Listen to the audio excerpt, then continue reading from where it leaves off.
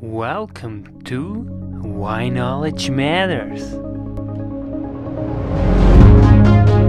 In this Christmas special, Father Joachim talks about the significance of the Christmas crest, how his life as a Franciscan friar relates to Christmas and the humility of God, and lastly, he will talk about some of his gift ideas and why you should be careful buying books for your very loved ones.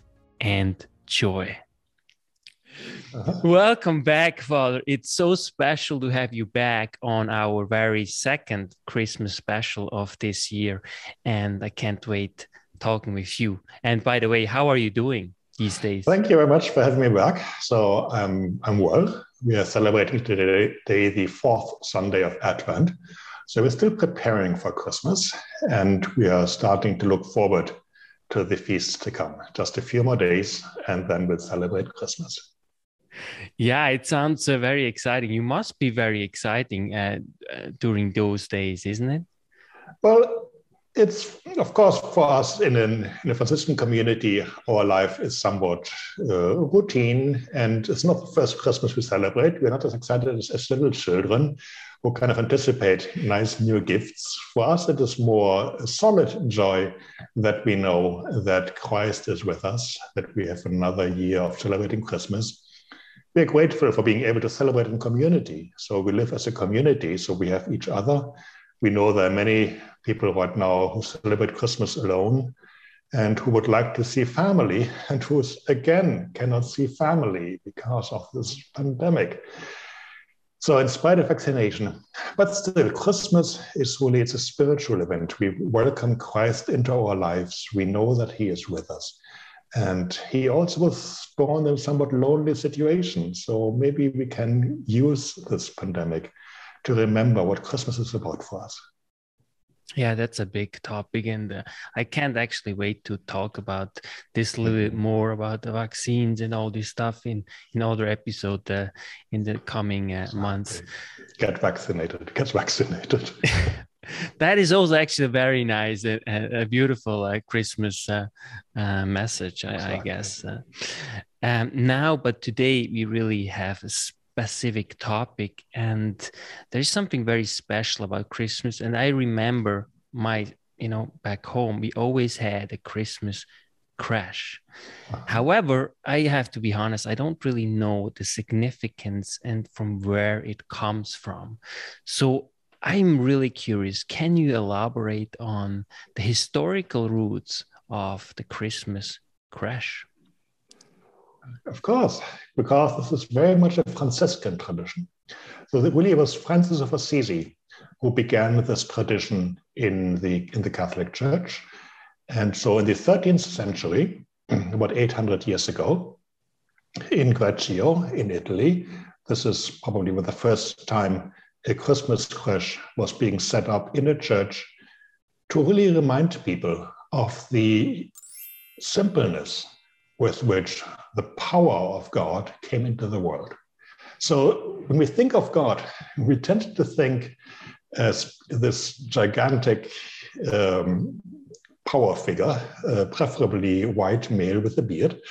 And the depiction is kind of, mildly put, naive.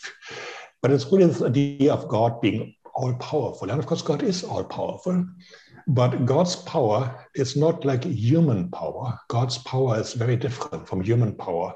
And that's why we are so easily misled by the idea of human power when we think of God. And of course, Christianity has for the longest time remembered Christ on the cross and the suffering God, the God who died for us, the God whose power is in letting go even of his own life for us. So this is a completely different view of Christ, but in the word of God. But then St. Francis, that is, he had this intuition that people needed to remember how God came into the world, how it began. The cross is kind of the end of human life, and the resurrection, the beginning of new life. But the nativity, the birth of Christ, is something that was spectacularly different. So when Francis was a boy, he lived in Assisi, and he witnessed the birth and the baptism of the man who would become the Emperor Frederick II, one of the major emperors of the German-Italian Empire in the Middle Ages. And Frederick II was born not far from Assisi. I think he was baptized in Assisi. I think he might have been born in Perugia. I don't remember exactly. But Francis would have been close by. And Frederick II was born in a public square, in a tent, obviously, but he was born in a public square where people would see that he was indeed the rightful heir to the crown. So the birth of a king was a giant, spectacular event that everybody would have witnessed. And his baptism in the church in Assisi was, again, a giant event meant to display the power of this heir to the throne of what was called the Holy Roman Empire. And it would have been on a boy like Francis very impressive and very spectacular. But later, as a mature adult, he thought about what did it mean really for Christ to be born in a manger, not in a public square, but outside the city, and not being welcomed by the most honorable people of society, but by the shepherds. And the shepherds in the field, they were, of course, I mean, you can imagine if you are wealthy, you will not be staying the night outside the city in the fields. It sounds quite romantic, but if you imagine the reality of life in antiquity, being a shepherd outside of the city walls was the lowest class. You were kind of the outsiders, quite literally. So it was the shepherds who witnessed the birth of Christ. And this is the beauty of the incarnation, that Christ really was born without any human displays of power. The power of God was shown there in this complete simplicity and humility of being born as a little child to Mary and Joseph. So this is that's a big part of what made Francis want people to see with their own eyes how the Lord was born. Because otherwise we end up in this pocket of thinking it's all about power, and it's glory to God in the highest. The heavens are opening, the choir of angels are singing. Yes, that's true. This is part of it. This is God who is being born to us. But in our human dimension, in our own humanity, in our own receiving this gift of God's life into our own lives, that is small and humble and powerful only when we embrace it. So a child doesn't force itself on us. A child wants to be loved. And in the same way, the love of God comes to us. We have to receive him. He won't force his way in. He invites us to love him. And this humility of God, who is not powerful, overpowering us, but who wants us to use the power that we have, which is God's gift to us. He wants us to use this power to give it back to him, freely and lovingly. So this is the mystery of incarnation, and you can't explain it in so many words. You have to experience it. And the way Francis thought he can bring it closer to us is by making us see this Christmas crush, this little tiny baby Jesus, and surrounded by Mary and Joseph, and even the animals, the ox and the donkey and the sheep of the shepherds and all of that. The humility of the shepherds, the simplicity of all creatures, and the man and woman who would raise him. Mary, his mother, his human mother, and Joseph, the man who raised him. This is so beautiful. And I think I just want to have a little bit your take, because you also, to some extent, you live this humility by choosing to live the way you do in very simple conditions. Obviously, you have good food, but you live in a very room. And so it's basically almost like an emulgation of this very story that you had just told us.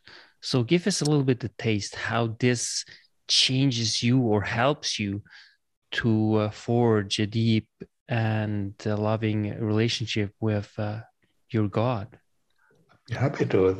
Of course, we shouldn't make too much of our poverty. So a Franciscan life is really, we do try to keep it simple, but it is not a harsh life. So we have good food. I have a very nice bicycle. I really like my bicycle, and it's one of the nicest bicycles in all of Montreal. And I can go on bike rides with it and get good exercise. I have a very nice laptop to do my scholarly work and to write on it. So when people visit me, they don't think this is an austere form of life at all, because it's not. And we do seek simplicity, though. And the way we seek it and the way we want to live it is that we want to not be distracted by status symbols. And this is really what I find the most important thing in our lives. In ordinary life, we are so drawn towards showing our importance. And this may be necessary. It's like if you're a prime minister, if you're a government leader, if you're an executive in a company, you have to dress, you have to act, you have to live like somebody who people trust to have authority. And we need these symbols. So that we can't simply say everybody should live like a Franciscan. Most shouldn't live like Franciscans. So status symbols have their importance, like the bishops in our church who wear fine clothes and celebrate liturgy in special vestments. This is completely correct.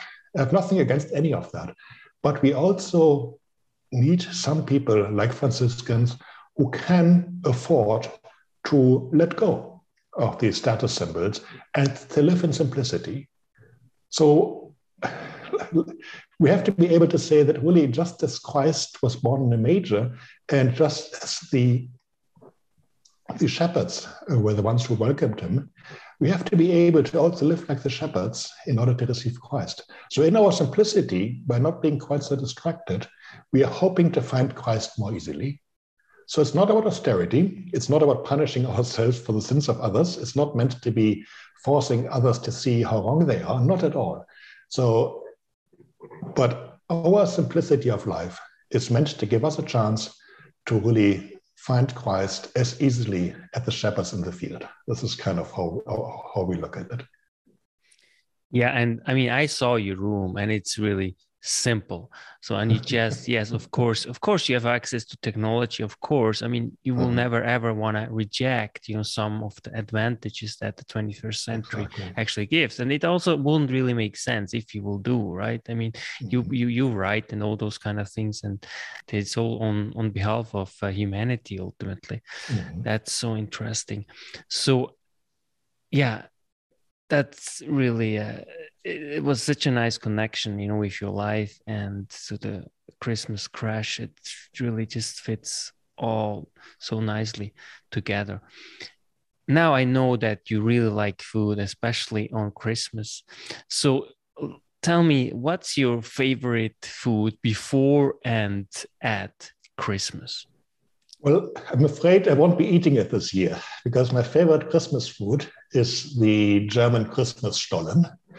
And that is it's like, if you would say it's a fruit cake, but it's not at all like North American fruit cakes. And it's a different type of cake, and it's quite good. So normally at Christmas time, I look forward to Christmas Stollen.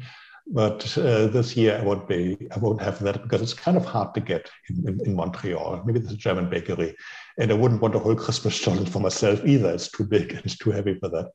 But we have other good food, and I like that. And of course, living in Montreal and Quebec, there's tortilla. We'll be eating tortilla for Christmas. It's a local tradition that tastes very good. And I like also local tradition. I'm not trying to reconstruct a German Christmas in Montreal. I try to celebrate Christmas like Montrealers do.